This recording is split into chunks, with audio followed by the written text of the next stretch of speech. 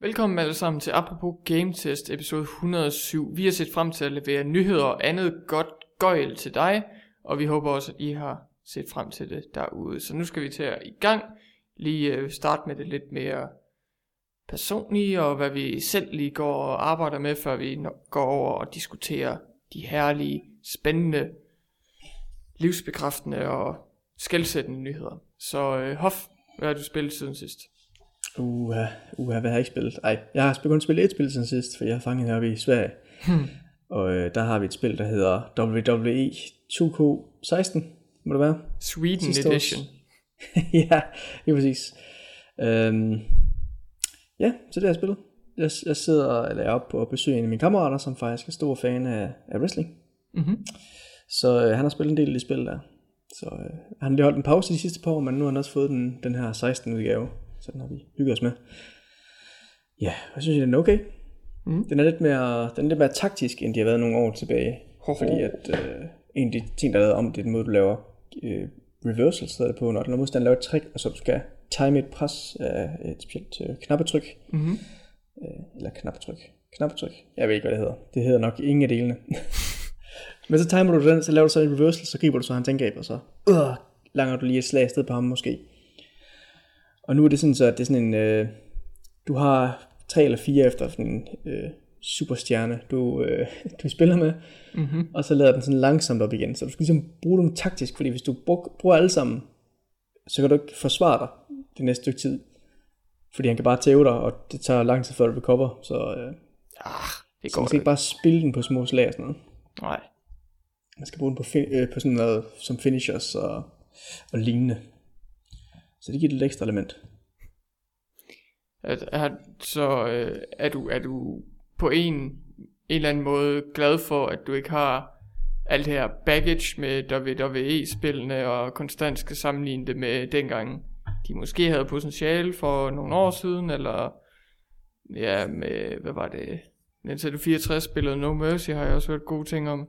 Ja. Det er lidt nemmere at forholde sig til, når det bare er et par enkelte spil, du sådan prøver at hister her, og selvfølgelig også i godt selskab, det hjælper også på spiloplevelsen. Det hjælper på stort set alt, kan man sige. Der kan man se selv dårlige film, eller spille dårlige spil, og hygge sig med. Det har jeg også gjort mange gange. Præcis. Så det er også en af grunden til, at man ikke skal sidde sammen med andre, når man anmelder spillene. Nej. Tænker jeg. Så, fordi ellers er det, det er sgu meget sjovt. Ham der, min ven, han fortalte gode jokes, mens jeg sad og spillede det her lortespil. Så det får en god 4. Så. Nej. Man skal bare sætte sig i et rum og være deprimeret, og så giver man det en fair anmeldelse. Yep. Så skal alting nok gå, mens man lægger controlleren fra sig og ser en cutscene flyve hen over skærmen, og pizza og baseballbat og alt muligt. Ja, det her spil løste hverken mit problem med at være single eller at være deprimeret. Præcis. 1 stjerne. 1 stjerne, indeed. Forstod stadig ikke, hvad han mente, da han sagde whore mother, I didn't know my mother, but if you're calling me a son of a bitch, you wouldn't be the first. Altså, det kan ikke bruge til noget. 1 stjerne. Hvad med dig, Holm? Har du spillet noget godt? Jamen, jeg er gået lidt i retro-hjørnet, hvis man har sådan et hjørne. Men måske er det skammekrogen, det ved jeg ikke helt. Jeg burde jo, det er jo sådan lidt en løbende joke til Game of the Year podcasten, som Game Test veteranerne står for i form af den her Game Toast podcast. Så samles vi jo hvert år og snakker om de mest imponerende spil og de mest fascinerende spil lige et enkelt år, og jeg kommer altid og opfører mig som en fuld onkel i det, at jeg ikke rigtig har så meget byde ind med. Men jeg tænker bare sådan, hey, der var videospil det her år. Jeg har ikke spillet nogen af dem, men det er sjovt nok. Det jeg har, når jeg når der til, så er det sådan lidt, jeg kan godt se dem med de rigtig gode spil. Jeg skulle gå anmeldes andre steder. Det ser spændende ud, men jeg har ikke selv spillet dem, så jeg kan ikke rigtig kritisere dem, eller noget så godt. Præcis. Og så er der en hel masse politik og regler, og man skal kill your darlings og sådan noget. Så jeg tror ikke rigtig, at min besættelse med retrospil lige nu. Jeg tror ikke lige, det hjælper min sag, men jeg nyder det rigtig meget. Jeg er især gået tilbage til Game Boy Advance-spil og DS-spil. Okay, er det sådan inspireret af det der Metroid 2 remake? Ja, det kan man godt sige, og det er nærmest sådan en rød tråd igennem de sidste, hvad er det, sådan 3-4 podcast, vi har lavet nu, så hvis I hører origin storyen, og så følg med der, så lige spole lidt tilbage.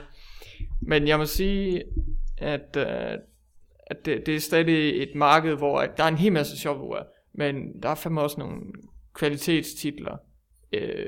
Nogle af dem er bare rigtig, rigtig gode i forhold til platformen, om det så er Game Boy Advance eller den første DS. Og andre, det er også bare helt unikke oplevelser, man ikke kan få andre steder. Der sådan, ja, ligesom jeg har sagt med Ghost Trick, det er da min favoritspil nogensinde. Så jeg er rigtig glad for, at jeg har fundet nogle billige tilbud, og jeg har gået tilbage til nogle klassikere og set dem fra en anden vinkel. Jeg er især rigtig spændt på at spille, Ringenes Herre, spillene igen på Game Boy Advance, som er basically det bedste Diablo-spil, man kunne tænke sig på en Game Boy. Okay.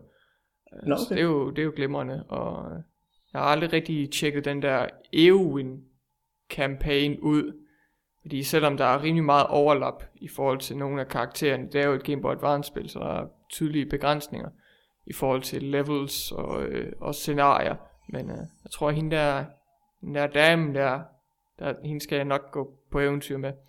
Og det er lidt forbavsende, at der stadig er noget nyt at opleve det spil, trods for at jeg har haft det siden jeg var 11 eller 12. Så det er lidt crazy. Dog er jeg også lidt flov, da jeg er blevet vild med Pokémon-spil igen, eller bare har følt det er nødvendigt at fuldende min samling. Pokémon Go? Ja, ikke Pokémon Go. De rigtige Pokémon-spil. Men så Pokémon Snap? Bare Gameboy-spillene. Okay. Men det endnu mere pinlige er jo lidt, at jeg har jo reelt set ikke nogen samling, fordi der er mange af mine yndlingsspil, der simpelthen bare er blevet væk, siden at min familie voksede op, og de garanteret ligger nede i mit barndomshjem i en kælder et eller andet sted i en kasse. Hvis jeg spørger min familie, så ved de nok ikke, hvor det er. Det er lidt irriterende. Og det er så resulteret i, at jeg faldt over et rigtig godt tilbud på, hvad var det, 4-5 Game Boy Advance Pokémon-spil. Det inkluderer blandt andet remake af det første Pokémon, og Ruby, Sapphire, Emerald, de 3 titler der. Så det var 5 titler. Og fordi jeg blev så spændt og begejstret, så tænkte jeg ikke lige over, at netop de titler er infamøse på eBay og Amazon markedet, i det, at der er utrolig mange falske kopier derude. Så efter at have googlet mig lidt frem, nu hvor jeg har modtaget spillene, og jeg så kigger på de forskellige cases, så kan jeg godt se, de er fake, dem jeg har. De er virkelig overbevisende, men de er uden tvivl fake. Okay, fik du dem så til en okay pris? Ja, heldigvis. Men det er også bare lidt irriterende, fordi de fungerer. Altså, jeg er virkelig blevet godt snydt. Det må jeg sige, jeg er imponeret. Men jeg ved bare, at på et eller andet tidspunkt, så er der en stor chance for, at mit save data bliver korruperet. Så okay. Det er jo bare lidt irriterende, så tænker jeg sådan, hvor meget tid skal jeg lige investere i dem. De kom dog i de der Game Boy Advance spilkasser, som er meget nyttige, så hvis jeg mangler de der spilkasser, så kan jeg jo altid bare smide de der fake Pokémon-spil ud, så beholde kasserne. Det er jo meget smart. Men, og så det må du sælge videre jo, og så lave nogle endnu mere fake til det næste. Ja, helt vildt. Så skal jeg nok blive populær. Det lyder som en glimragende idé. Fantastisk. Men jeg må dog sige, at jeg også blev lidt bitter af Pokémon igen. Men mit problem er også lidt, at jeg spillede Pokémon Yellow, da jeg var lille. Og det er noget nær den mest underholdende oplevelse, jeg har haft med et håndholdt-spil nogensinde. Igen, jeg kan ikke finde spil den dag i dag, det er pisseirriterende. Men Pikachu og jeg havde det meget sjovt.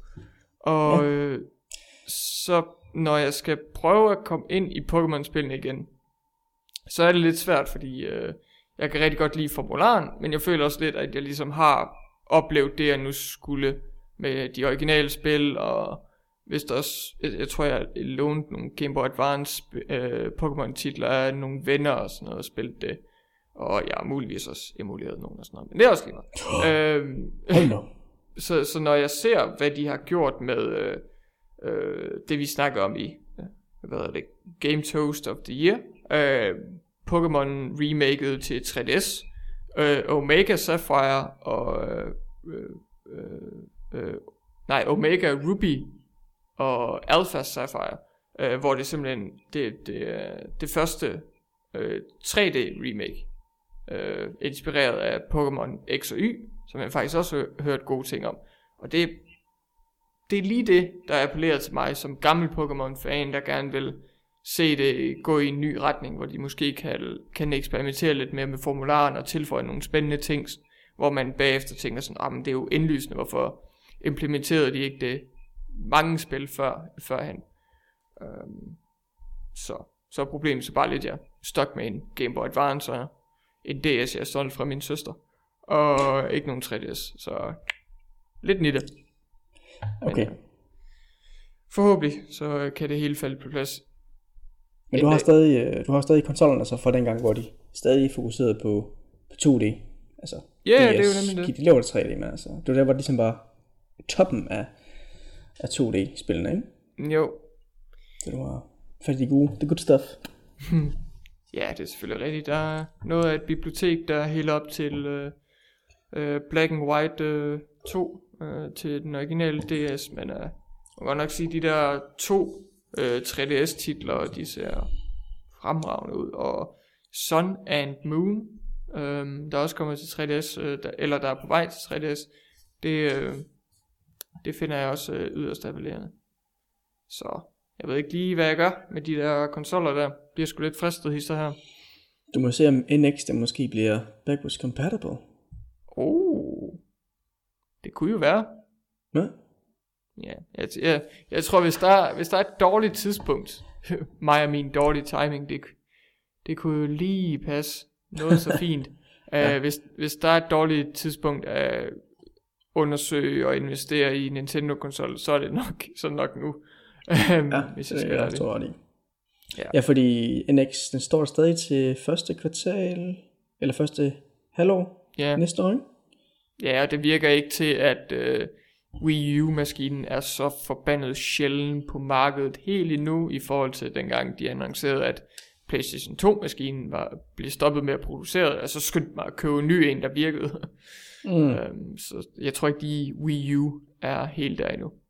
Nej, det tror jeg ret i. Og Nintendo plejer at være gode til at lave bedre kompatibilitet, i hvert fald en generation bagud. Ja, altså... Så man kan håbe på, at Wii U-spillere skal spilles på den næste. Ja, jeg er i hvert fald rigtig glad for, at jeg ikke behøver at købe en Gamecube, fordi jeg har en Wii. Så det er en Gamecube og Wii-maskine. Så man kan lige tage sådan hver anden, ikke? Fordi Wii U kan også spille Wii-spil. Ja, nu må vi jo lige se med hvad hedder det selvfølgelig ikke en garanti nu. Wii U og NX. Det er rigtigt, det er ikke en garanti nu. Nej. Men man kan håbe. Ja, det er sådan lidt egoistisk, fordi jeg håber, at NX'en er bagudkompatibel, fordi så kan det være sådan 2 Nintendo-konsoller i en. Men det er jo bare egen interesse. Hvis nu, at den egoistiske tanke holder NX'en tilbage i forhold til features og deres sådan vision for, hvad den kan og skal præstere, så er det jo ufattelig close-minded af mig. Ja. Sådan det jo. Nu må vi jo håbe på det bedste, og ja, der kan man bare se.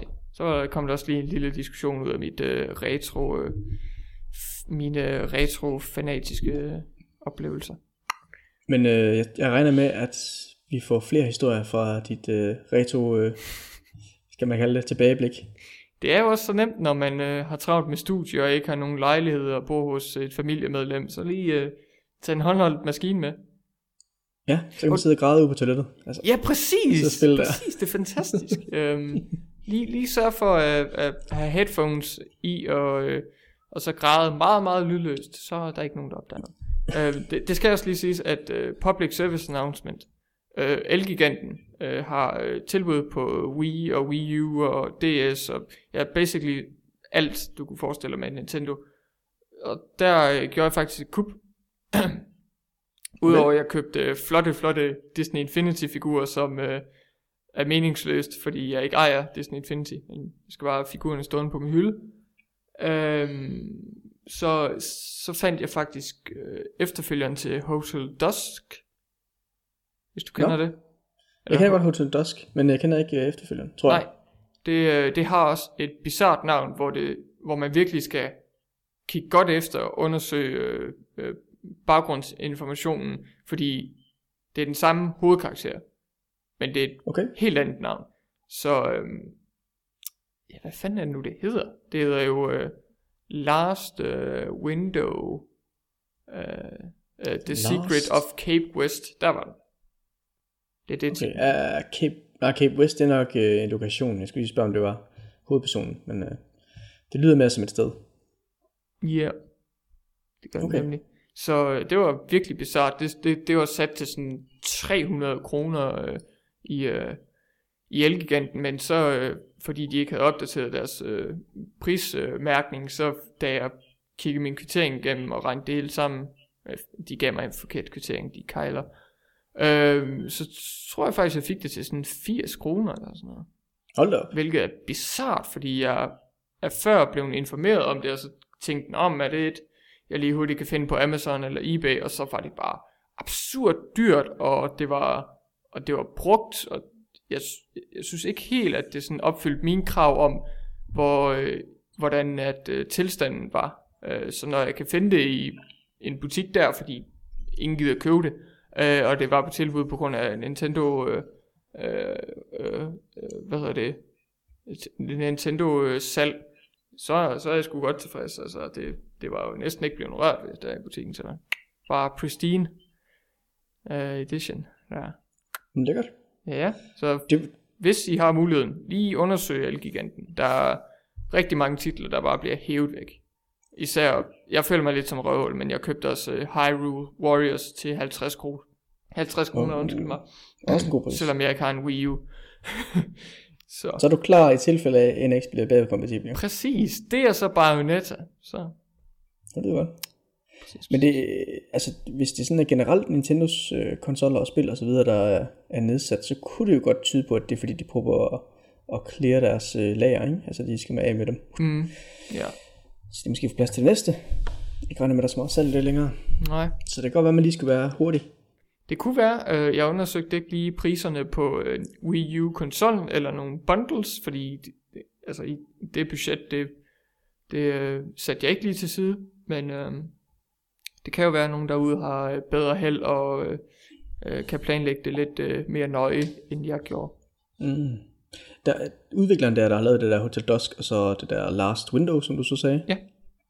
Vi havde også en nyhed om, at de vil lave en, jeg ikke husker, om det var en direkte eller en spirituel efterfølger til de to spil. Okay. For nogle tid siden. Ja, det er jo også dem, der har lavet det der Another Code og sådan noget. De har lavet nogle lidt specielle DS-titler, må man sige. Hvem er det der Last Window? Var det også til DS? Ja, det var det. Faktisk bizart nok. Det Hotel Dusk, det kom jo ud 2007, og så lavede de nogle flere DS-titler, men faktisk også nogle til Wii. Og ja, Last Window, det er så også til DS. Nå, hold. Er du begyndt at købe spil til konsoller, du ejer? Hvad er det for noget? Well, stadigvæk en, jeg har stjålet for min søster. Så. Okay. Ja. Fedt. Den er pink, så det er igen altså, det der, det passer meget godt sammen med at sidde ude og græde lydløst ude på toilettet. Ja, det gør ja. Wow. Fedt. Meget, meget pinligt. Nå, hvad der er knap så pinligt, det er det næste område, vi skal ind og undersøge, nemlig nyhedernes verden. Så til dem af jer, der håbede på, at I snart kunne komme ud i det vilde vesten igen sammen med jeres yndlingsperson nogensinde, John Marston, så skal I nok vente lidt endnu, men forhåbentlig kan ventetiden blive lidt nemmere, når at vi lige kigger lidt på et højst sandsynligt basically bekræftet rygte om, at Red Dead Revolver er på vej til PS4. Fordi at for ikke så lang tid siden, når vi optager her, faktisk for et par dage siden, så kunne folk i Australien lige kigge på deres PlayStation Store og se, at Red Dead Revolver, et gammelt Rockstar PS2-spil, det var røget op på PS4 i form af det her PS2 nu på PS4 features, som, eller hvad skal man sige, features. Måske. Jeg ved ikke. Ja, sådan en subgenre af genudgivelser, som Sony står for, hvor de altså ikke, det er ikke remaster, det er ikke remake, det er bare, de polerer spillet op i sådan en grad, at det kan spilles i opskaleret, det er opskaleret til 1080p. Så man kalde det en portering måske, en god portering. Ja, det er nærmest som om, hvis du spillede PS2-spil på en emulator. 1080p, godt nok opskaleret, 60 billeder i sekundet, trophy support og lidt varierende, hvor færre prisen er. Men i hvert fald, hvis det lyder nogenlunde for dig derude, så kan det jo være, at du kan se frem til Red Dead Revolver meget snart, fordi det er altså, det er sgu lidt af et slip-up, at det lige dukker op på Australiens PlayStation Store, og så hurtigt bliver taget ned igen, fordi folk opdager det. Så det gik jo nok live lidt tidligere end planlagt. Man kan faktisk næsten drage en parallel med den måde, hvor bagudkompatibiliteten med Red Dead, ikke Revolver, hvad hedder det sådan? Det hedder Redemption. Det kom frem til Xbox One, fordi det kom også bare til at blive lagt ud. Og så folk, der ejede det, de kunne så hente det. Ja. Og så fandt de det igen, og så sagde de, okay, det er på vej, men det er jo ikke mindre, de skulle ud nu, ups. Rockstar. Det kan være det, ja, det kan være, det er en Red Dead curse måske. Det vilde vesten, det er døende, det kan bare ikke holde sig opdateret længere med de moderne trends. Har du så nogensinde spillet det der Revolver? For jeg har aldrig spillet det. Det har jeg faktisk ikke, og jeg har det lidt dårligt med det, fordi at jeg elsker Red Dead Redemption så meget, at jeg bare føler, at jeg burde få stillet min nysgerrighed og spille Red Dead Redemption, eller Red Dead Revolver, fra PS2. Men jeg føler måske lidt, at hvis jeg skulle spille sådan et nogenlunde ambitiøst, men stadig sådan lidt sløvt cowboy-spil i det vilde vesten, så skulle jeg måske hellere spille Gun fra PS2-tiderne. Ja. Fordi jeg tror, at Red Dead Revolver havde nogle gode idéer, men det var bare sådan et ikke så revolutionerende, som man måske kunne have håbet, eller som Rockstar måske kunne have håbet. Altså selv i PS2-tiderne, altså Rockstar havde jo GTA-trilogien på PS2 og de andre maskiner, der nu var i den generation, så det er jo ikke fordi, de ikke kunne formå at imponere og revolutionere inden for de genre, de nu arbejder med, så jeg tror bare, at Red Dead Redemption var deres måde at ligesom tage potentialet fra en western titel som Red Dead Revolver og virkelig bare skubbe det op på et niveau, man ikke havde set før. Selvfølgelig Red Dead Redemption kraftigt inspireret af GTA-serien, men jeg synes stadigvæk, at det står for sig selv, og selv den dag i dag, så foretrækker jeg Red Dead Redemption til frem for stort set alle GTA-titler, der er udkommet. Så. Det er i hvert fald fedt, når en udvikler altså kan lave spil, der er forholdsvis ens, men alligevel giver dem sådan en helt anden feel. Og det er det, der er tilfældet med GTA kontra Red Dead Redemption, som du også siger. Så selvom de bruger lidt GTA-formlen, så er det føles det også meget som sit eget spil. Ja, og formlen passede jo i hindsight glimrende på Red Dead Redemption. Ja, helt sikkert. Men du havde heller ikke spillet Gun, så, siger du? Nej, men det har jeg faktisk købt. Jeg tror faktisk endda på samtlige konsoller og platforme. Så jeg har ikke lige fået spillet det, nej. Jeg har faktisk kommet hjem med 2 gange. Ja, hvordan er det? Først, jeg synes det er meget godt. Det er nok svært at gå tilbage til, for det føles som en primitiv udgave af Redemption nok. Men dengang det udkom, synes jeg, det var ganske fint. Cool. Jeg skal komme igennem det først på original Xbox, og så bagefter på 360, det var nu det spil udkom til begge to. Okay. Så, og så havde det havde selvfølgelig achievements, for det havde de fra starten af, der, ikke? Men det havde lidt den her irriterende ting med, at man skulle spille igennem på alle sværhedsgrader. Fordi når man gør det på en moderne spil, så har de lavet det her med, at hvis du kommer igennem på hard for eksempel, så får du så også for easy og medium. Ja. Det gjorde du så ikke i det her. Ej, det er så irriterende. Ja, det er lidt mærkeligt. Ja. Så, men ellers et ganske fint spil. Ja, det ser også meget action-packed ud. Ja, jo, det var det egentlig også. Man kan også sige dyr, men det kan man også i Redemption. Coolio. Jeg har faktisk hvad skal jeg kalde det? Jeg må lige rettesætte din intro faktisk, fordi du sagde jo lidt, at vi havde glædet os til at sidde her og fortælle folk om nyheder. Ja. Og det passer ikke helt, Holm, fordi det har jeg jo ikke helt. Det har jeg jo ikke helt, fordi siden sidste gang, hvor vi havde besøg af Mathias, ja, så er der kommet en dårlig nyhed, som bygger videre på noget, vi snakker om der. Det er rigtigt, ja. Og den nyhed, den er lidt skidt af 2 årsager. For det første, på grund af nyheden er skidt i sig selv, og så selvfølgelig også fordi Mathias jo fik ret i samtale, vi havde. Det er næsten det værste. Det er næsten endnu værre, ja. Men det var nemlig omkring den her mod support, der blev arbejdet på Bethesda til Fallout 4 på PS4-udgaven, for den var ikke kommet endnu. Ja. Og så sad vi og spekulerede lidt om det, men så er der desværre kommet op til. Jeg tror endda, det var dagen efter, vi havde optaget vores snak. Ja, timing. At så kommer Bethesda ud og siger, at det bliver desværre ikke til noget alligevel med PS4-udgaven. Og det bliver faktisk heller ikke noget med Skyrim til PS4. Så er der ingen af dem, der får mod support, desværre. Det skal man være lidt ked af. Rimelig katastrofalt.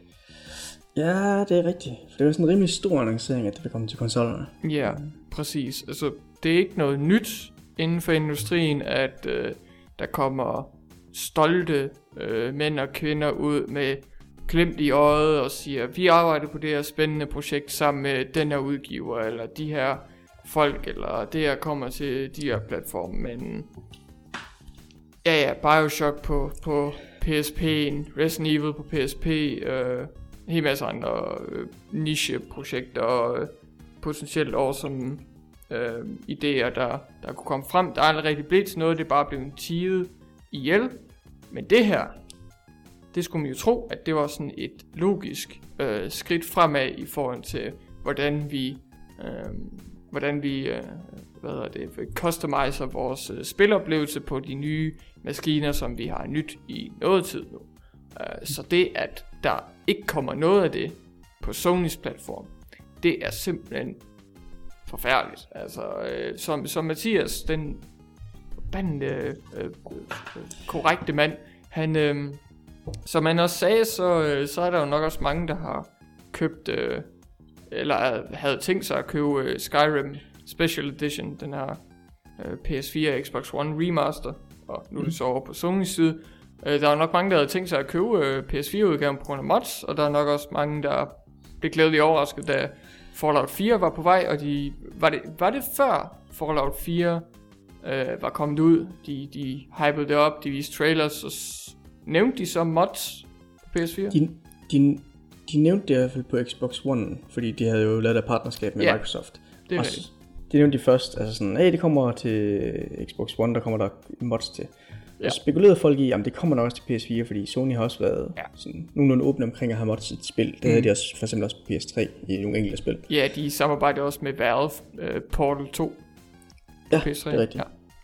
Ja, det spil egentlig fik mods. Det første jeg kan huske, det var Unreal Tournament 3. Ja, det er rigtigt. Fik mods. Så det var lidt en forventning blandt fans, og så tænkte de, og så gik snakken bare på, jamen de annoncerede det bare til Xbox enten fordi det var sådan tidseksklusivt, eller fordi at de bare havde fået marketingspenge, og så annoncerede det der først. Ja. Og det viste sig også at være rigtigt nok, fordi de kom ud senere og sagde, jamen det kommer ellers til PlayStation 4. Bare først lige på et senere tidspunkt. Men jeg kan ikke huske, om den annoncering kom før spillet udkom. Men det lød i hvert fald rimelig sikkert fra dem på det andet tidspunkt, altså som i, at det også vil komme efterfølgende. Ja, det gjorde det. Jeg ved det bare ikke. Nu sidder man så her som forbruger og er frustreret, skuffet, ked. Uden tvivl. Mange følelser i spil her. Så er det jo lige, hvem der skal have skyld. Bethesda, Sony eller begge. Okay. Hvad gør man lige her? Ja, det er svært. Altså, fra Bethesdas egen mund, der siger de jo ikke definitivt, at der ikke må komme mods på PS4. Nej. Altså, de siger, lad os se en gang. De siger, efter de har arbejdet på det her lang tid, efter de har brugt flere måneder på at samarbejde med Sony og diskutere med dem, så er det så med beklagelse, at de må sige, at der ikke kommer mod support til PS4. Og så siger de helt præcis, Sony has informed us they will not approve user mods the way they should work, where users can do anything they want for either Fallout 4 or Skyrim Special Edition.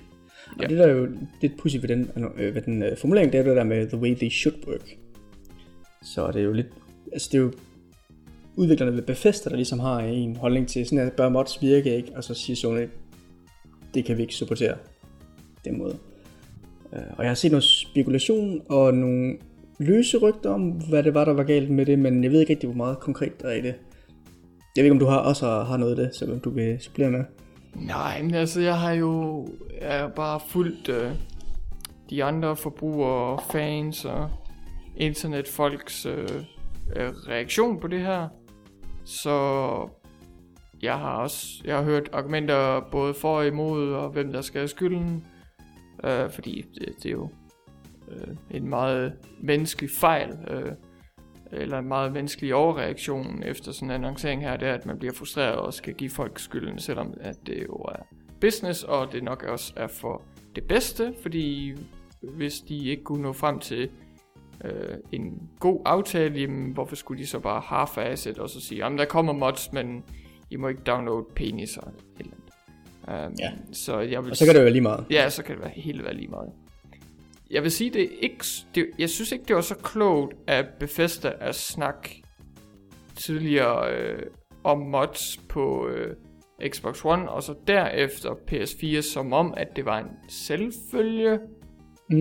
Fordi det virker lidt til, at de ikke havde forventet, at der måske var så stor forskel mellem de to firmaers, Microsoft og Sony, de to firmaers holdning til det her forslag om mods.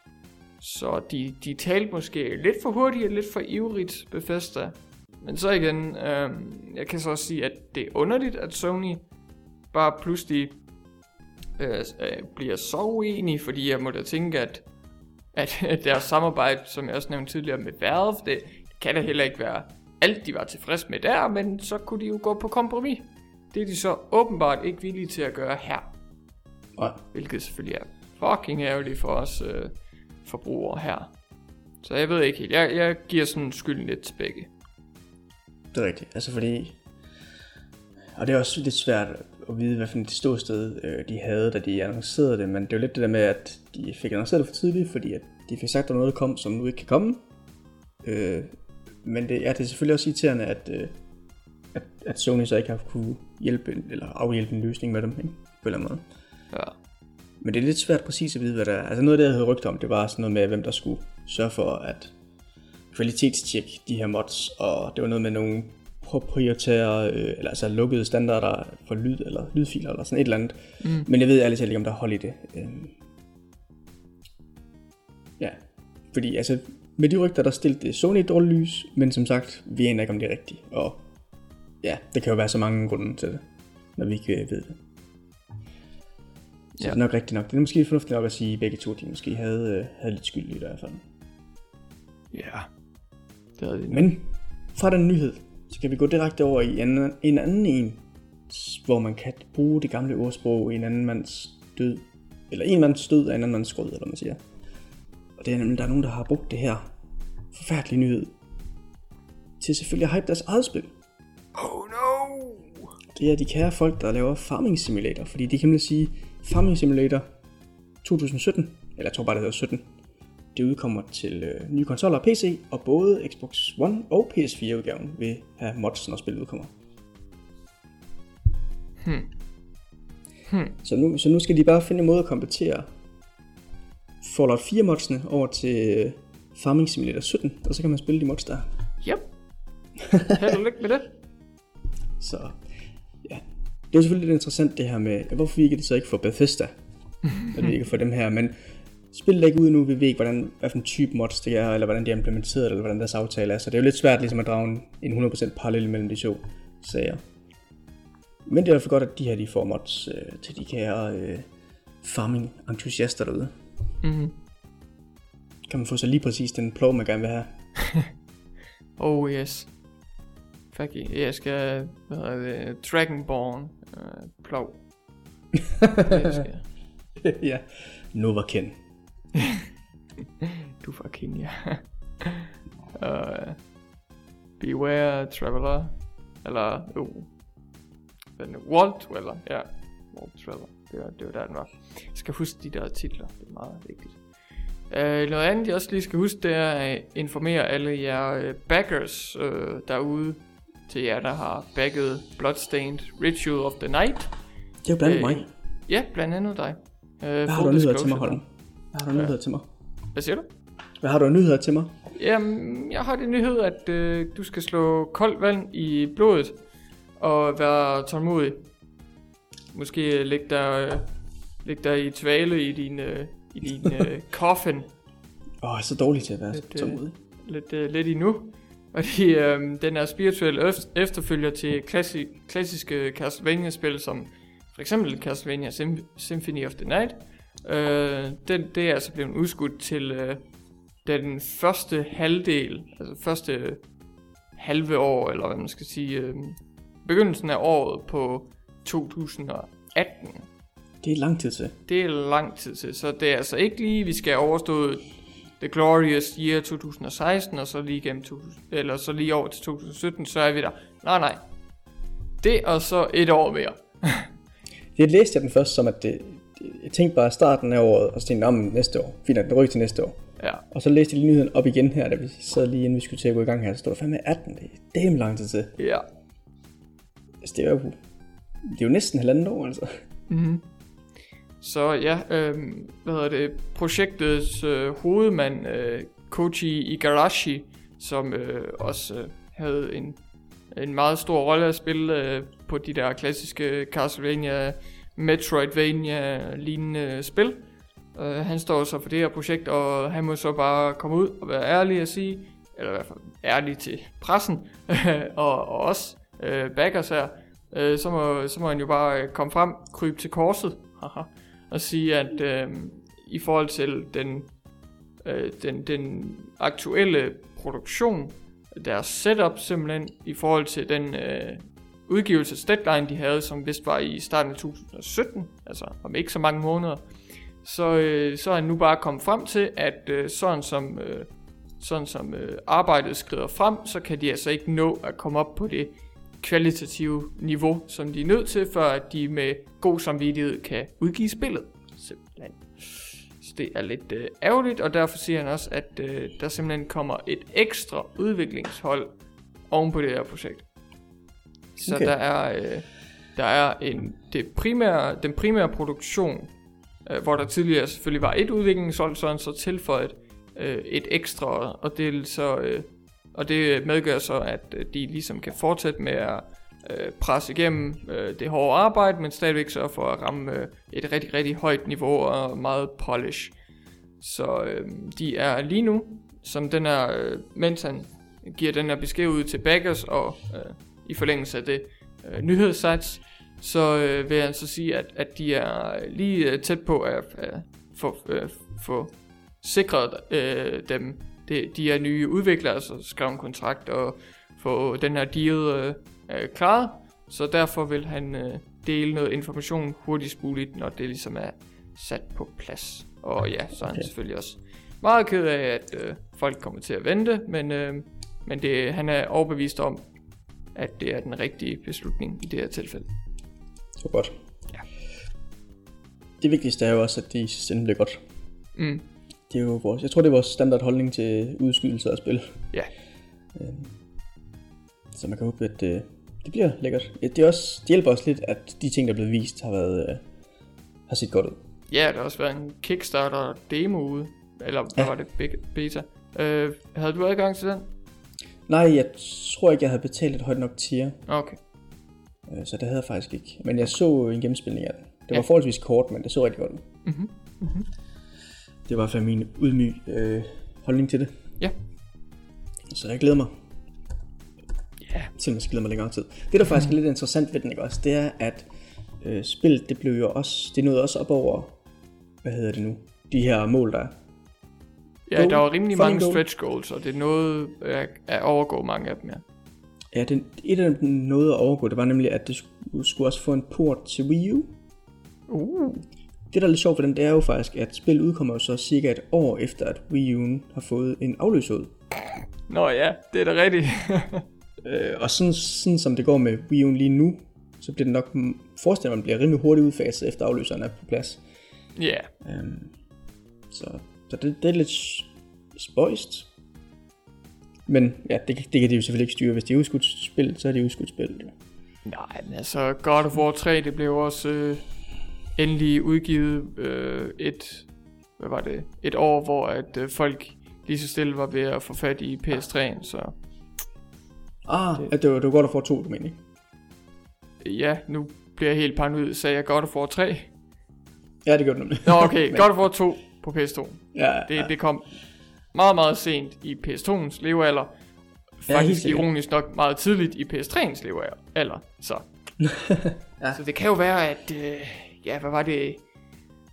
Såkaldte professionelle anmeldere, de sagde. Så kan jeg jo lige skyde den over til Bloodstained og sige, at det kan være, at det bliver Wii U's Final Swan Song med Ritual. Hvad er det? Bloodstained Ritual of the Night. Ja, okay. Det kan godt være. Sådan lidt sidste farvel. Ja. Wii U'en. Får du lige den her? Ja.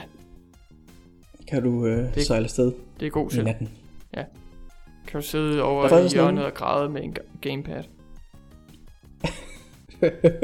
Så sidder... okay, gamepadden, det er standardcontrolleren. Så kan Wii U'en sidde over med sin Game Boy Advance, sidde og græde. Præcis. Der er faktisk også en anden udskydelse, vi har fået færden af, så at sige. Det er The Last Guardian, der nærmer sig udgivelse, men der har lige fået en lille udskydelse til forhåbentlig den aller sidste i den her lange kæde af udskydelse, må man næsten kalde det. Oprindeligt der skulle det være udkommet i oktober, 25. oktober. Mm-hmm. Men nu er det rykket til den 9. december. Og stadig i år. Så den udkommer inden juleaften, kan man sige. Fedt. Men de skulle lige have det sidste kvalitet på plads. Yep. All I want for Christmas is The Last Guardian. Jeg blev lidt nervøs, da jeg lige så overskriften oprindeligt med, at Last Guardian blev udskudt. Men heldigvis så er det sådan en lille en. Mm. Men var det ikke også fordi, at de simpelthen blev overrasket over, at der var skræmmende mange bugs, simpelthen fejl i spilkoden her i de sidste par måneder inden udgivelsen? Altså det kan godt være. Det kode jeg har, det er bare standard med, at de vil aflevere The Last Guardian i en kvalitet, som de kan stå inden for, eller en vision, og så er det bare brug for ekstra tid til det. Ja. Så det kan godt være, at de ligesom gennemgik det, og så der er måske lige lovligt mange fejl. Ja, jamen jeg hørte i hvert fald noget med, at der var for mange bugs til, at de kunne nå at fikse dem alle. Det lyder ikke usandsynligt, fordi det er jo typisk det sidste kvalitetsstempel, der lige skal på det. Det er optimering og bugfixing. Ja, og hvis der er nogle spil, som er fyldt med bugs, så er det jo oftest sådan nogle movie license spil, eller spil med ufattelig kort og rushed udviklingsproces. Så det er selvfølgelig lidt ærgerligt efter så lang tid, at hvis de ikke lige havde taget den svære beslutning og lidt pinlige beslutning lige at udskyde The Last Guardian et par måneder mere, jamen så efter al den ventetid, så ender vi med et spil, der måske er meget spændende og ambitiøst, men virkelig, virkelig buggy. Altså, det vil jeg helst ikke have, at det bliver en realitet. Nej, det er rigtigt. Jeg vil hellere vente lidt ekstra, end at sidde og spille med lortespil. Ja, præcis. Eller okay, nødvendigvis ikke lort, men altså, i hvert fald, de ting, man kan undgå, er sådan nogle, hvad skal man kalde dem, irritationsmomenter. Det er jo rart lige at slippe afsted med sådan noget. Helt klart. Team Ico, deres tidligere spil har jo været noget nær eminente, skelsættende og revolutionerende, og alle de her ord, jeg er så glad for at bruge. De har i hvert fald ikke været fyldt med bugs, selvom man måske godt kunne sige, at frameraten på Shadow of the Colossus på den her gamle PS2-maskine, det var nok en stor bug i sig selv, men sådan det jo. Ja, det var rimelig vildt. Så har vi HD-udgaven nu. Det var rimelig vildt. Det er rigtigt. Dejligt. Men prøv at tænke, det er også vildt, altså bare sådan overveje, hvor lang tid det her studie har eksisteret, altså hvor det ikke har lavet spil. Det har jo ikke lavet spil siden Shadow of the Colossus. Okay, de har lavet så de her HD-udgaver. Jeg er rimelig sikker på, at det er dem, der porterede dem. Kan det ikke passe? Nej, var det ikke Bluepoint? Det mindes jeg ikke, der var et anden studie, så til det. Det kan selvfølgelig godt være. Ja, jeg er rimelig sikker på, at Bluepoint, dem der laver virkelig godt arbejde med HD-ports og HD-collections. Jeg tror, ja, det gør de ofte. Okay, det kan godt passe til dem. Okay, så har de så ikke lavet et spil siden Shadow of the Colossus til PS2. Ja. Og de var sådan, de har selvfølgelig stadig fået løn for at arbejde. Altså, de bare arbejder en hel generation, hvor de ikke har lavet et spil færdigt. Shipped, det er sgu vildt. Ja. Får du mulighed for at levere det. Og ja, med den legacy, så lå det godt forhåbentlig. Altså, det må man det sige. Helt klart. Forhåbentlig godt det. Ja, jeg havde ret. Det var Bluepoint. Fact check. Det var godt. Jamen, de har lavet rigtig gode ports. Ja, det har de sgu. Metal Gear, God of War, Uncharted. Det er jo... Jeg kan stemme lavet 63-udgaven af Titanfall. Eller må jeg huske forkert? Titanfall 63-udgaver, den er ikke så stærk i min erindring, må jeg sige. Okay. Det kan godt være. Altså, den kører godt nok kun... mere en ekspert på. Jeg tror, den kørte... Okay, jeg kan ikke lige huske det 100% på stående fod, men det er i hvert fald dem, jeg mente, der stod for den, og den var sådan forholdsvis velmodtaget af folk. Okay. Jeg har ikke set spillet den. Skal vi ikke snakke lidt om Sassy Sonic, som han bliver kaldt af mig i hvert fald. Det er jo den kære Sonic the Hedgehog, der ikke altid har stor succes med sig i spilverdenen, men er ved at få det rimelig konsistent på Twitter-verdenen. Selvfølgelig. Og det er den her officielle Sonic the Hedgehog profil, som har nogle rimelig sassy replies derude, som faktisk er rimelig fede. Rimelig god humor som regel. The memes. Han har jo lige, han har lige stukket lidt til Nintendo og Mario, hvis man skal bringe en gammel rival op. Ja. Fordi at Nintendo, de var jo både efter det her fan-made Pokémon og den her Metroid remaster. Ja. Nej, remake, som du også har spillet. Ja. Dem hørte de efter, og så efterfølgende så kom det også ud, at de også havde lukket ufattelig mange andre Nintendo-spil, altså, eller Nintendo-fanspil, som det hedder. Ja, de er lidt infamøse på det område. Ja, der skal man ikke... det er sådan nogle fanprojekter af Nintendo Properties, det kan slet ikke svare sig. Nej. Bare lige så godt lade være. Ja. Men det har den kære Sonic så også bemærket, og været ude og stikke lidt til, fordi at han snakker nemlig om, at Sega kun ser positivt på, at fans faktisk laver forskellige ting med Sonic the Hedgehog.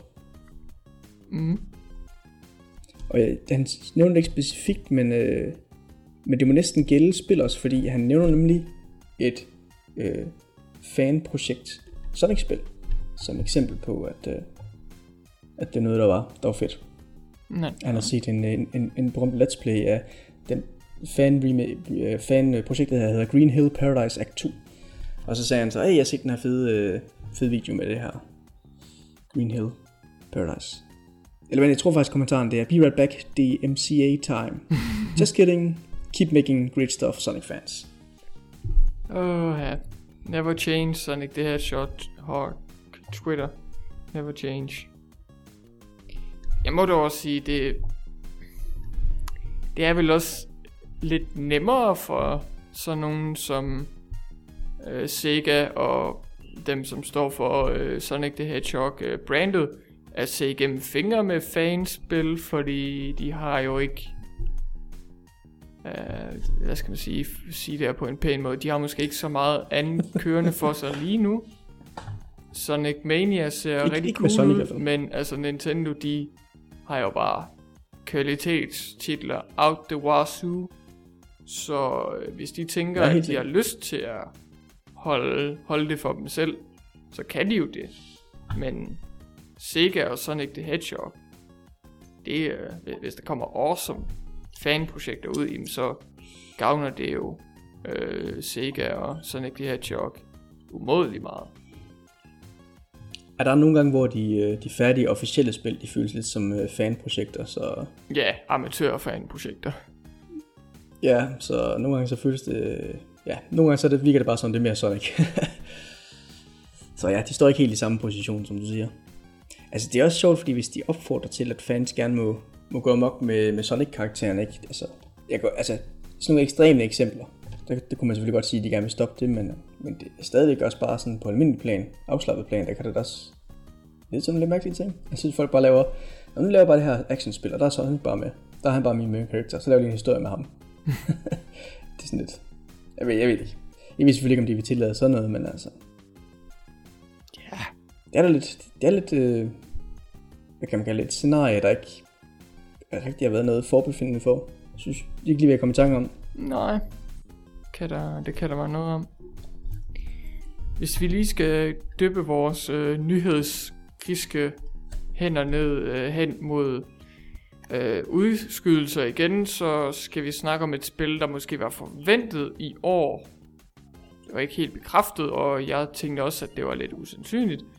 Men nu er det altså, nu har de altså været ude at sige, at Nioh, Nioh, til PS4 exclusive, det her Ninja Gaiden Dark Souls lignende hardcore action RPG, det kommer altså ikke i år. Til trods for, at de havde håbet på, at det ville komme her i slutningen af året. Så det kommer altså først, den 9. februar 2017. Og det var simpelthen annonceret på det her PlayStation Pre-TGS show. I en lille keynote. Og der var jo også tidligere anden omgang af en beta ude for spillet, som folk kunne downloade og simpelthen spille en lille portion af singleplayeren, så Koei Tecmo og Team Ninja kunne få mere feedback. Og ja, altså jeg må sige, det her, det er et af de quote-on-quote udskydelser, som jeg er mest tilfreds med. Jeg har sjældent været så tilfreds før, fordi jeg tænkte, det blev rimelig presset, hvis de skulle have en beta tidligere på året, få en masse feedback, have en beta nu her omkring, få en masse feedback igen, og så ovenpå det, så for at lancere spillet i et færdigt stadie her sidst på året 2017. Jeg tænkte, det var måske lige at klemme citronen lidt for meget. Så det er da dejligt, de ikke vælger at gøre det. De tager sin tid og udgiver det indtil videre, så er det jo bekræftet til den 9. februar. Okay. Ja. Jeg tror også, de er lidt kede af at undgå julesalget, men så kan det være, der er mindre konkurrence jo. Ja, det er selvfølgelig også rigtigt nok. Og som sagt, altså, hvis kvaliteten bliver bedre, så er det fint. Yep. Ja, så vil jeg selvfølgelig lige understrege det her med, at du siger, at de har haft de her betaer, og så er det selvfølgelig ret nok, de lige har lidt tid til at rette på det feedback, de har fået. De ikke bare så skynde sig at udgive spil, fordi der er jo spil, der udkommer forholdsvis kort efter deres beta. Altså sådan noget som Battlefield 1 har også haft en beta for ikke så lang tid siden, der kun lige stoppede i sidste uge. Mm-hmm. Og det udkommer stadig til november, tror jeg. Det plejer ikke at være november, det udkommer, det mener jeg da. Jo, det er sådan lige før julemåneden. Ja, men grunden til, at deres scenarie er lidt anderledes, det er jo fordi, at det er et Battlefield-spil. Det er sådan en rimelig kendt kvantitet for dem. Så betaen går ligesom ud på lidt andre ting med at teste serverne og teste måske også balancen og sådan noget.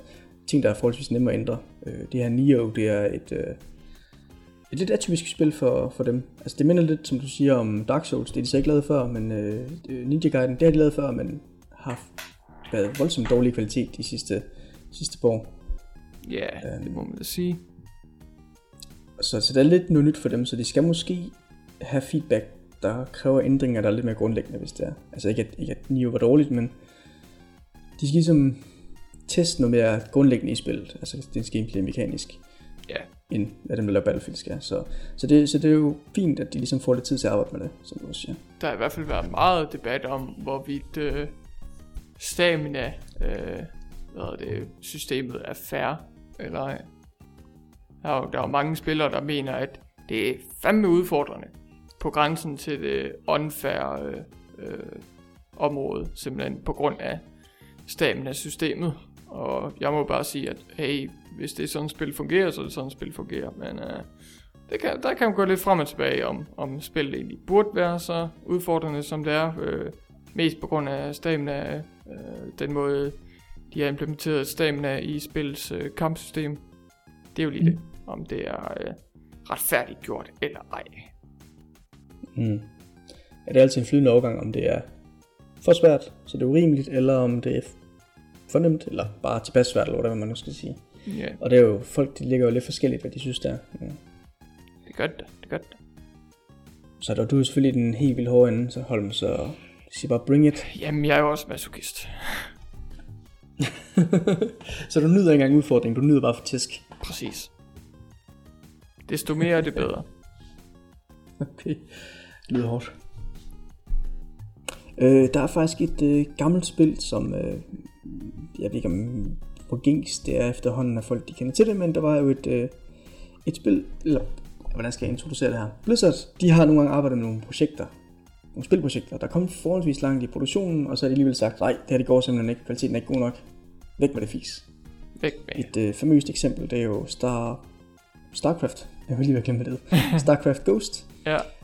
Og et andet, det er et gammelt Warcraft-spil, der hed Warcraft Battle of the Clans. Nej, Warcraft Adventures, Lord of the Clans. Og det var et point-and-click adventure-spil, der skulle fortælle noget origin story til nogle af de her orker her.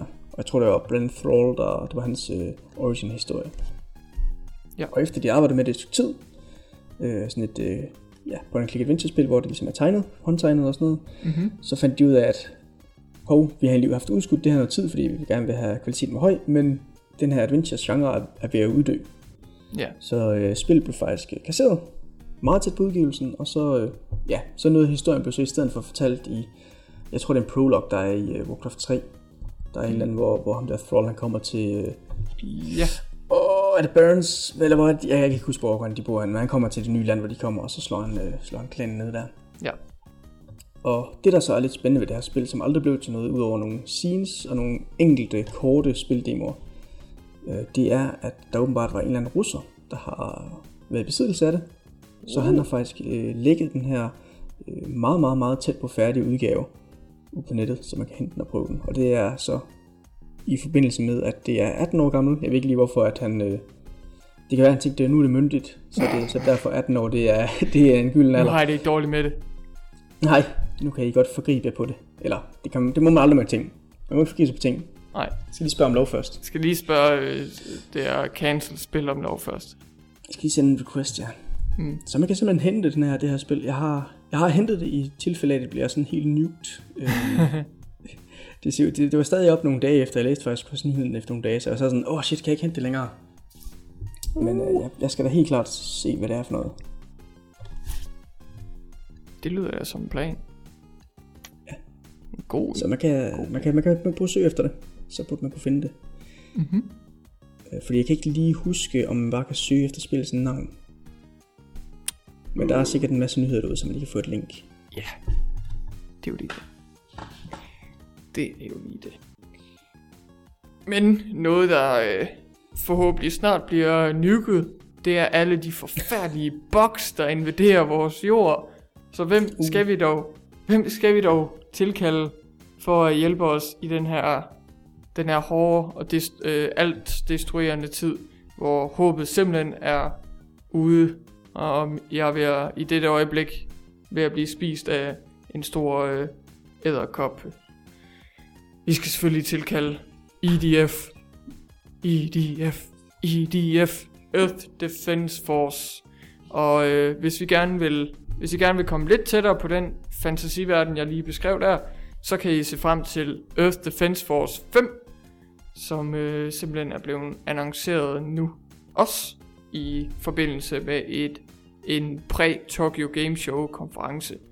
Det var godt nok også blevet leaked før. Det fik vi ikke lige med her i apropos Game Test. Beklager, men nu får vi det leveret til jer.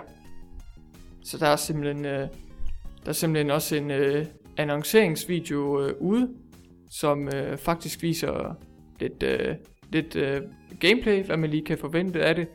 Det ligner EDF. Det er måske det bedste nogensinde, eller det værste nogensinde i forhold til, hvor man står på EDF-fanskaren her. Okay. Men det kommer simpelthen til PS4 en gang i 2017 over i Asien, og så må vi jo lige se, hvornår det kommer til Vesten. Og det er jo kun til PS4, der var ikke Vita eller noget? Det... hvis ikke det står der, så er det sikkert. Det har jeg ikke information om her, nej. Okay. Nå, spændende. Hvordan var det så med... Altså nu har jeg kun lige set annonceringen, men du sagde, at det godt kunne være det bedste eller det værste ved serien. Hvad mener du med det? Fordi jeg ved det. Jeg aner det ikke. EDF.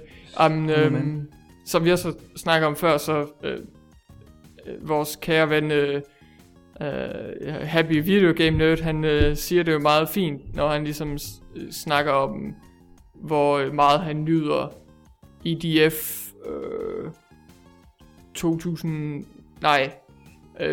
PS4-versionen, den hed EDF 4.1, fordi at i Japan hed det EDF 4, og så var det en PS4 port, bedre framerate, flere features, bedre grafik, og så hed det 4.1, undskyld. Og han siger jo så, at 4.1,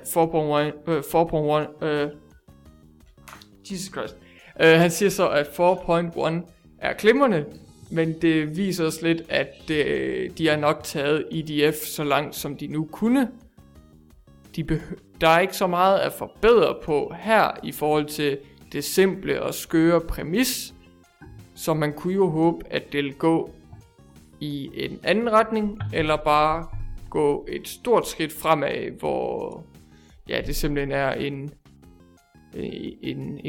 et kæmpe stort skridt fremad, og det er svært at se, hvordan at man kan gå tilbage, fordi at det der præmis simpelthen bliver smidt ud på en skala, man ikke havde forestillet sig før.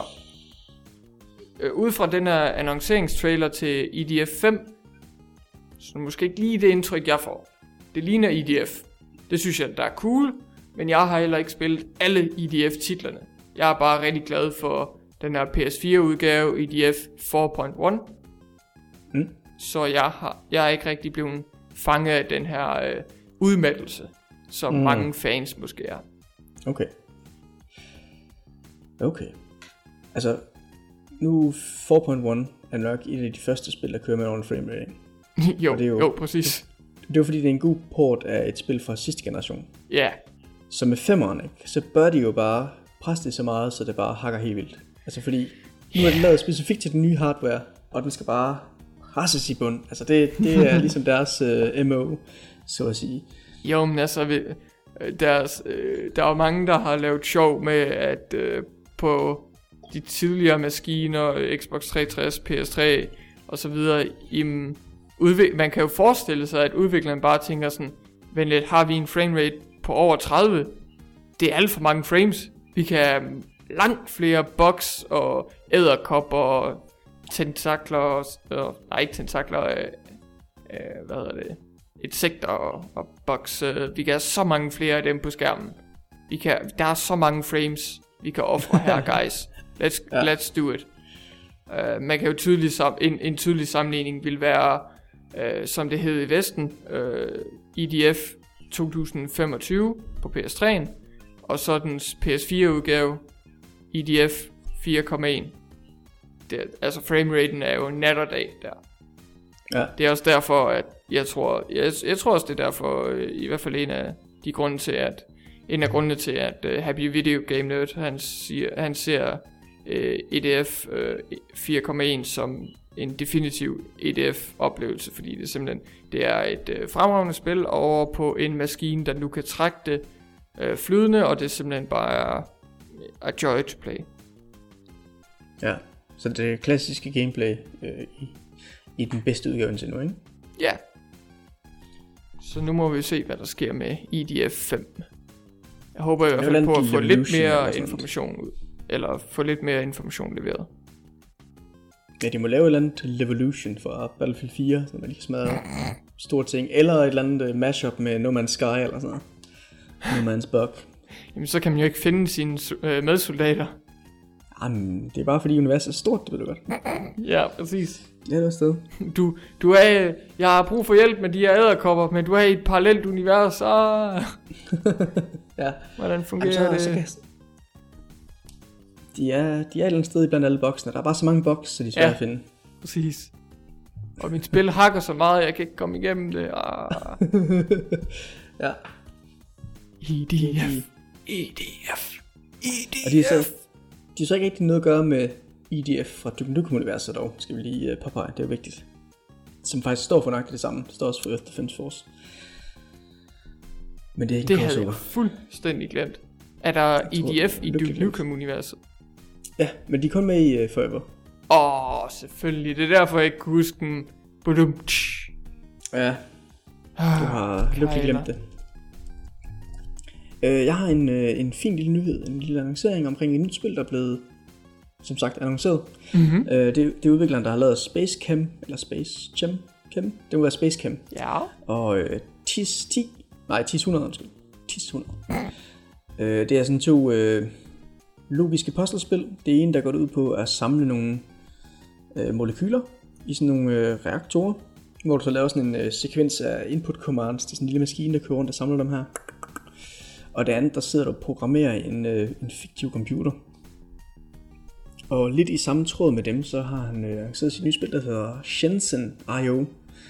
Og i det, der gælder det om at lave nogle maskiner, hvor du laver en kombination af at samle nogle basale maskiner, eller processorer, og programmere dem.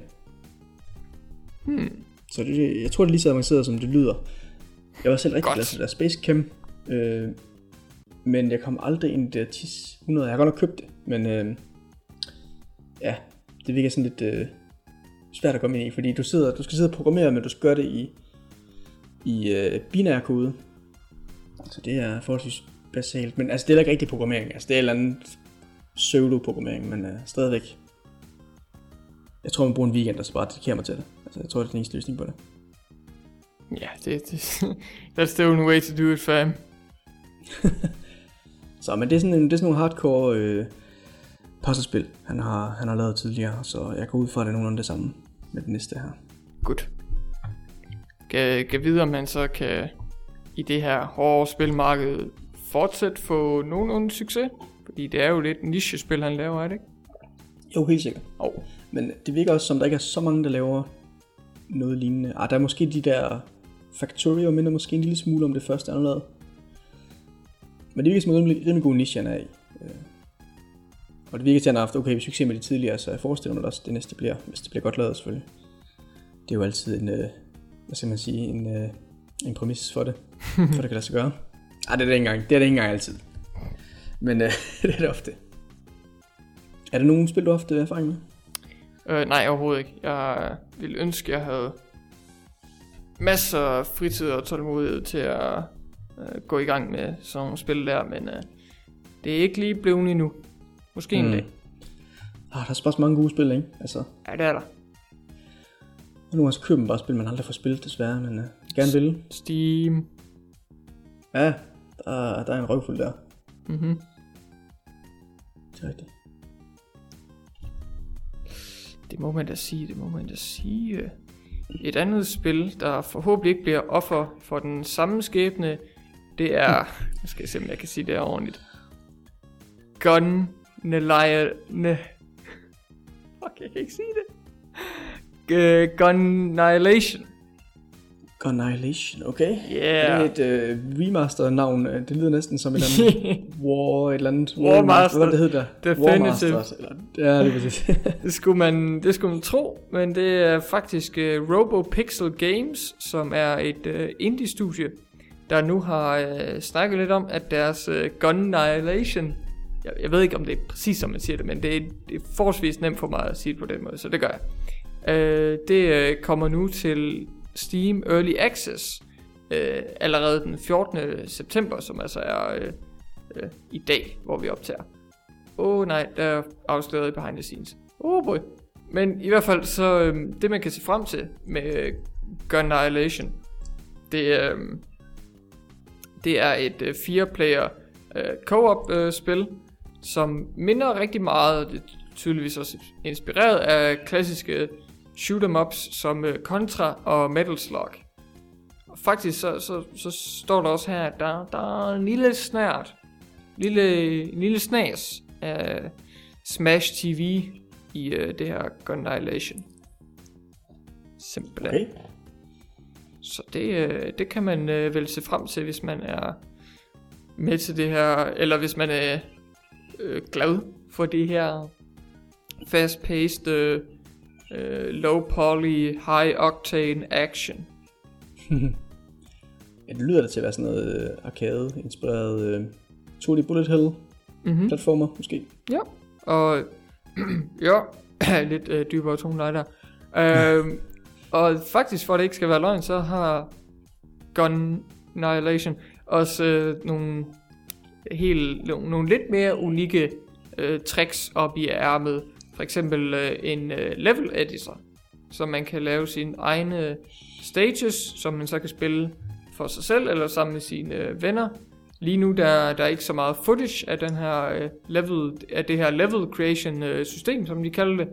Men ja, det kunne jo være, der er potentiale i det i hvert fald. Hvilken platform var det kom til? PC, Steam Early Access. Okay. Ja. Så kan man da håbe, de også får implementeret det der Steamworks system, hvor man kan dele og lave mods og sådan noget. Ja. Og hente dem fra. Fordi så kunne man jo måske dele maps eller dele de her. Ja. Det kunne da være en god idé, Hoff. Det kunne da. Nu hvor jeg endelig lige har fået mit internet til at virke, og jeg kan se den dejlige retro-venlige video her, så ser det da meget spøjst ud. Jeg ved ikke lige om det er noget, der kan belønne en i utallige timer, hvis det lige fanger ens interesse umiddelbart, men det kan det være, at det rammer en helt speciel gruppe derude, der bare hungrer efter sådan nogle spil her. Ser man det ovenfor eller fra siden? Fra siden, ligesom i Contra. Okay. Okay, spændende. Mm-hmm. Der er stadig blevet lavet nogle Contra-spil, men det er mest til håndholdte konsoller, ikke? Jo. Jeg har stadig ikke fået fat i Contra 4 til DS. Goddammit.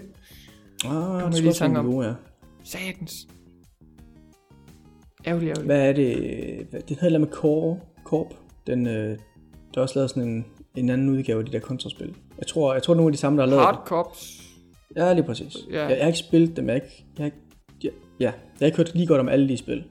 Nej. Men har du nogen erfaring med dem? Desværre ikke, nej. Okay. Jeg spillede mest Metal Slug i arkaderne her i Danmark faktisk. Og jeg kunne låne nogle penge af bedsteforældre. Det er bare en pengesluger. Det er det, men det er også sjovt. Ja. Jeg var nok gladest for grafikken, må jeg tilstå. Altså, fordi det er rigtig pænt animeret grafik fra Neo Geo maskiner der. Mm-hmm. Lige næsten håndtegner, det er nok også været. Ja, det er rigtig smooth, må man sige det. Men de er meget svære. Meget svære. Kan også være belønnende, selvfølgelig, hvis man er god. Get good. Get good, ja. Jeg tror bare, jeg spillede den på sådan nogle console-ports, så det var bare evig credits. I never got good. Nej, it's all about the arcade experience, man. Jamen det er ikke løgn. Altså nogle af de der ports, hvor det så er, nu kan du spille dem herover, og du bare selv trykker på den her startknap, så smider du en credit i. Altså, det ødelægger bare oplevelsen fuldstændig. Fordi man sidder bare jord igennem, og så nu døde jeg igen, fint nok. Og så starter jeg bare igen. Yeah. Og så spiller man igennem det på, en halv time, 3 kvarter eller sådan, og så, var det det? Ja, man skal godt nok tvinge sig selv ind i et specielt mindset, eller lave sine egne regler og restriktioner, før at man kan forstå, hvilket pres der må være på en, for at yde sit bedste.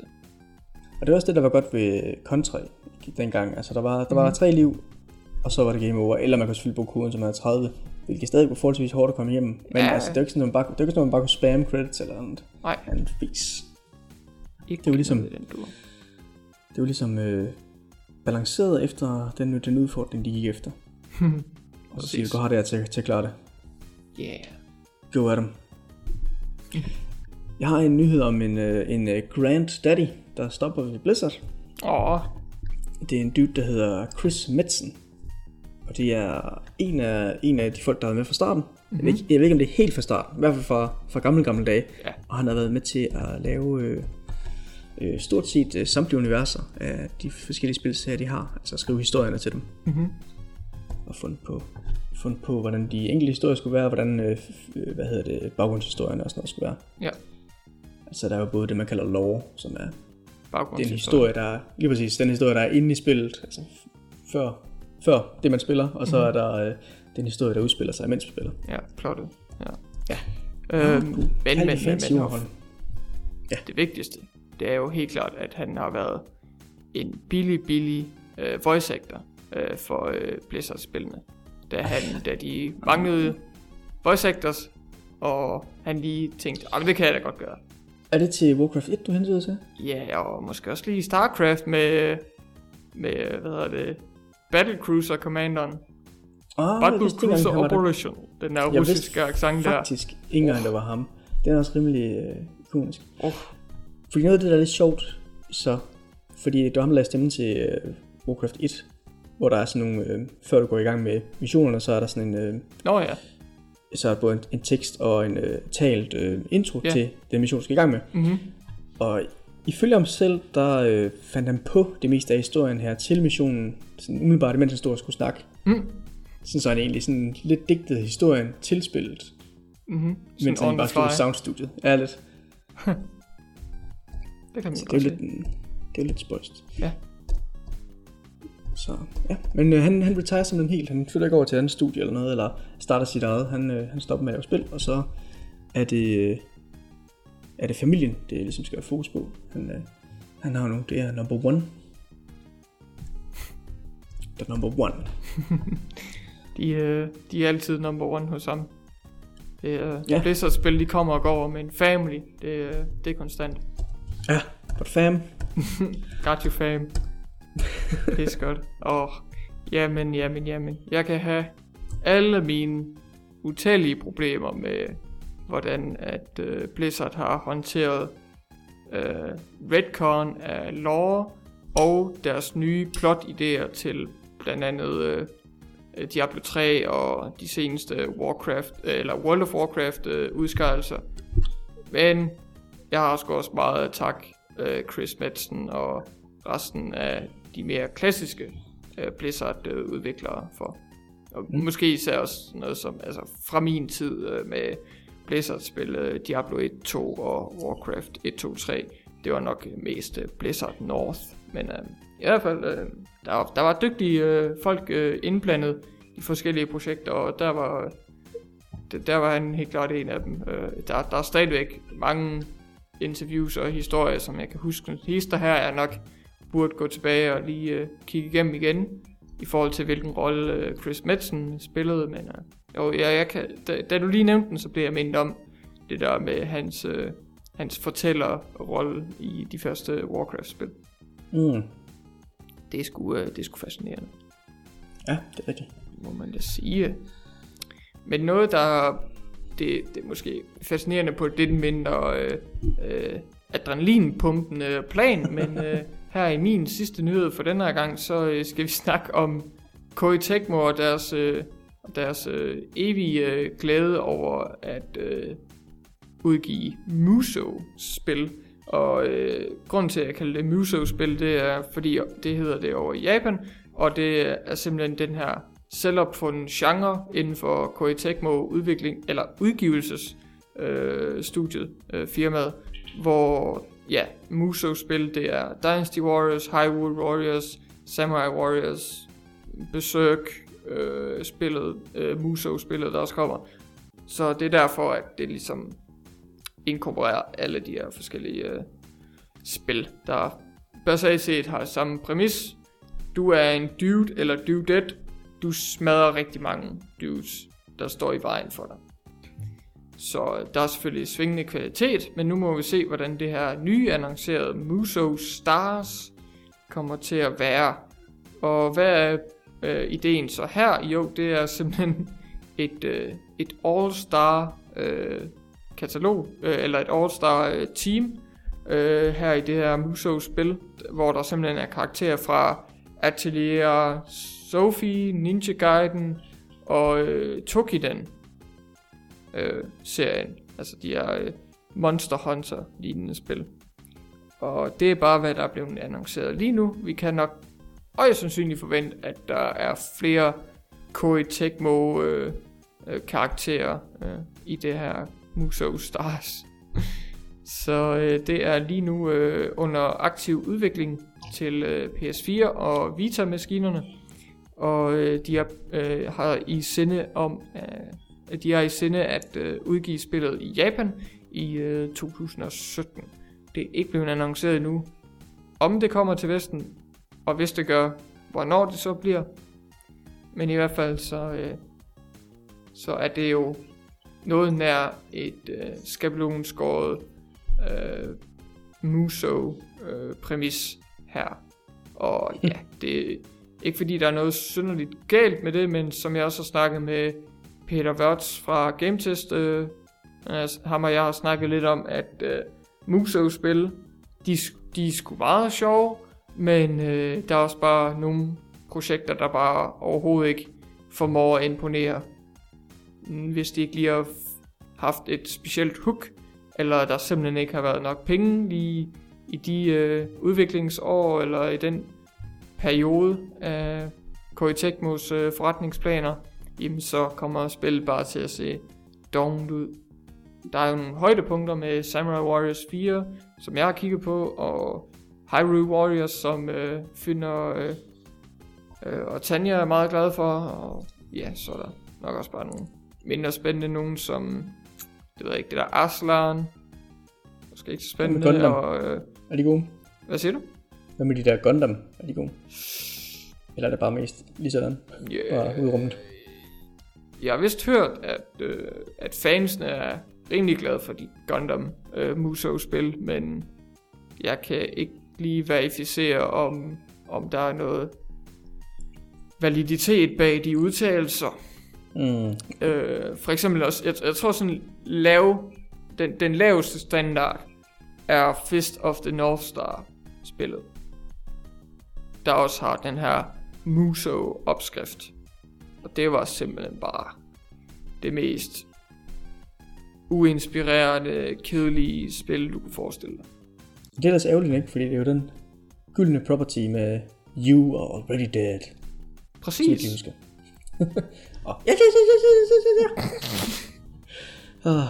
Det er fantastisk. Men jeg kan godt se, altså de der replikker, som den der anime har, de bliver nok rimelig hurtigt trætten, når man bare sidder og hører dem lang tid i træk. Ja. Men hvad den der, jeg kan ikke huske, om det er Samurai Warriors, eller hvad for en det lige var, men dem der Empire. Ja. De lød da sådan lidt spændende. Det er jo nok den, jeg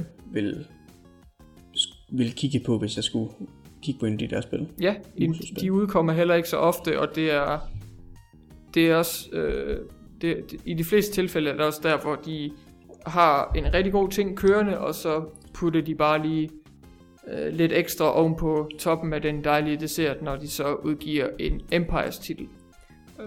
Jeg kan klart anbefale alle lige at blive lidt erfaren med nogle af de gode, ordinære Musou-spil, før de går over til Empires, fordi hold det op, Empires titlerne er udfordrende, og jeg havde sådan spillet et par Musou-spil, og så kom jeg så over til Samurai Warriors 4 Empires fremragende spil, men hold da op, det er udfordrende. Der er meget at se til, det er der sgu. Og du har da forholdsvis meget erfaring med de her character action spil. Ja, character action, så... og jeg var også begyndt at interessere mig for de her Musou-spil, og anmeldt nogle for GameTest og sådan noget, så ja. Okay. Så lige et hot tip der fra Not a Pleb Holm. Præcis. Hvem ved, det kan jo være, at jeg får en Wii U, eller en maskine, der kan spille Wii U-spil en dag, og så har jeg jo Hyrule Warriors ready to go. Det lyder godt. Præcis. Det lyder godt. Skal vi hoppe til min sidste nyhed så for den her gang? Ja, lad os det. Det er jo, hvad skal man kalde det, opbygningen af et håb, der levede, og tæv af det. Man tæver nemlig håb, det er sådan verden fungerer. Ja. Knock them down. Knock them down. Build them up, knock them down. Der var lige en overgang, hvor der gik et rygte om, at der måske var en emulator på vej til Xbox One. Altså ikke en emulator af Xbox One, men en emulator til den. Der gik under navnet Nesbox. Og selvom navnet lyder som det er Nintendo, så er det ikke kun Nintendo, men det skulle også være en del Sega-konsoller. Men også Nintendo selvfølgelig. 16 og 8-bits maskiner, den kunne emulere. Og det var egentlig lavet som en af de her nye apps på det her Universal Windows platform, som de bruger til at lave apps til både Xbox One og til PC, eller Windows 10. Og den var så sendt ind til certificering, som man jo skal, for den kom på deres markedsplads. Og så havde udvikleren så sagt, hey, den kommer måske snart til Xbox One, den her fine app, som man egentlig kunne spille, gamle konsolspil, er det jo så. Hvordan man præcis skulle gøre det, om man skulle lægge dem over de her ROM over på en USB-stik og putte i ens Xbox, og så lukke dem derfra, eller hvordan man lige fik dem ind i spillet, det var der ikke lige helt nogen afklaring omkring for inden. Men det lyder i hvert fald til, at det ville være en mulighed. Men desværre, selvom appen den faktisk klarede certificering, så har Microsoft alligevel trukket den tilbage igen. Og de siger så, eller har sagt til udvikleren, at han skal fjerne muligheden for at spille den på Xbox One, og så må han gerne lægge den op igen, så den virker til Windows 10. Så det er jo lidt en ærgerlig nyhed, men altså, det lyder til, at der kommer en officiel app til Windows 10, så man, altså, så kan man lige så godt bare hente den program i forvejen, altså. Så det er jo ikke så vildt en ting der. Eller okay, udover den selvfølgelig ligger på Microsoft decideret store. Det er selvfølgelig lidt der, men altså, ja, det er jo ikke så vildt for en person på PC, der lige vil bare kan hente en hvilket som helst emulator og spille det. Yeah. Men grunden til, at den faktisk blev trukket, det er ikke så meget et særtilfælde af Microsoft. De så, vi kan måske blive sagsøgt, eller af respekt for vores modstandere, så vil vi ikke have den her op. Det drejer sig egentlig mere om, at den var lagt op på storen, og det kan man godt lægge apps op, der kan køre på Xbox One. Ja. Men problemet med det er, at Microsoft har 2 måder, man kan udgive på Xbox One. Den ene det er det her App Store, og den anden det er deres ID at Xbox. Eller okay, du kan selvfølgelig også bruge en tredje måde, hvor du decideret bare snakker med en udgiver, og så bare får udgivet spillet som almindeligvis. Men via det her App Store, så må det kun være programmer. De må ikke indeholde noget spillelement.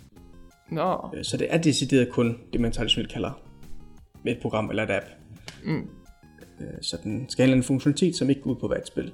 Og det er den her Nestbox jo lige præcis. Så han ville skulle sende den ind, og så ved man så ikke, om den vil komme igennem der, men han ville så i virkeligheden skulle sende den ind ved ID at Xbox. Så den kommer igennem som et spil. Okay. Og så kunne det være spændende at se, om den virkelig kommer igennem, men det ved vi selvfølgelig ikke endnu. Det kan jo godt være, der er en eller anden policy, de har der, som vil forhindre det. Altså fordi en emulator i sig selv er jo ikke ulovlig, altså så længe den bare ikke indeholder noget BIOS-kode eller anden kode fra de originale konsoller, så er den jo fuldt ulovlig. Det er så lidt en gråzone med det her med, at du bruger ROM, som godt kan være ulovlige. Sandsynligvis så er det, medmindre du selv har hentet dine egne fysiske spil over på en PC, som jeg nok kan gætte på, der er nogle få, der har, men ja. Så, men det kunne være fedt, hvis man fik en, altså hvis bare det sted fik sådan en klassisk konsol-emulator til sin konsol derhjemme. Så bare nu kan den her bare spille alle de her spil. Fint. Men ja, jeg håber historien udvikler sig, men det er ikke sikkert. Det kan godt være, det bare sidste nyhed om det, og så er det bare desværre nej. Yeah. Men inde i mit hjerte, der lever et håb. Det er godt. Det er der ingen, der kan tage fra dig, Hoff. Husk det. Ja, de kan det stadig, hvis nu nyheden den kommer tilbage. Ja. Så er jeg helt nede i kulkælderen. Men indtil da, så tror jeg stadig på livet. Okay. Det var da godt. Det er et spinkelt håb. Det er sådan nogle dejlige ting, vi kommer frem på. Vi kommer frem til på den her podcast. Det er jo de enkle ting. Ja. Livsglæden. The good and the simple things in life.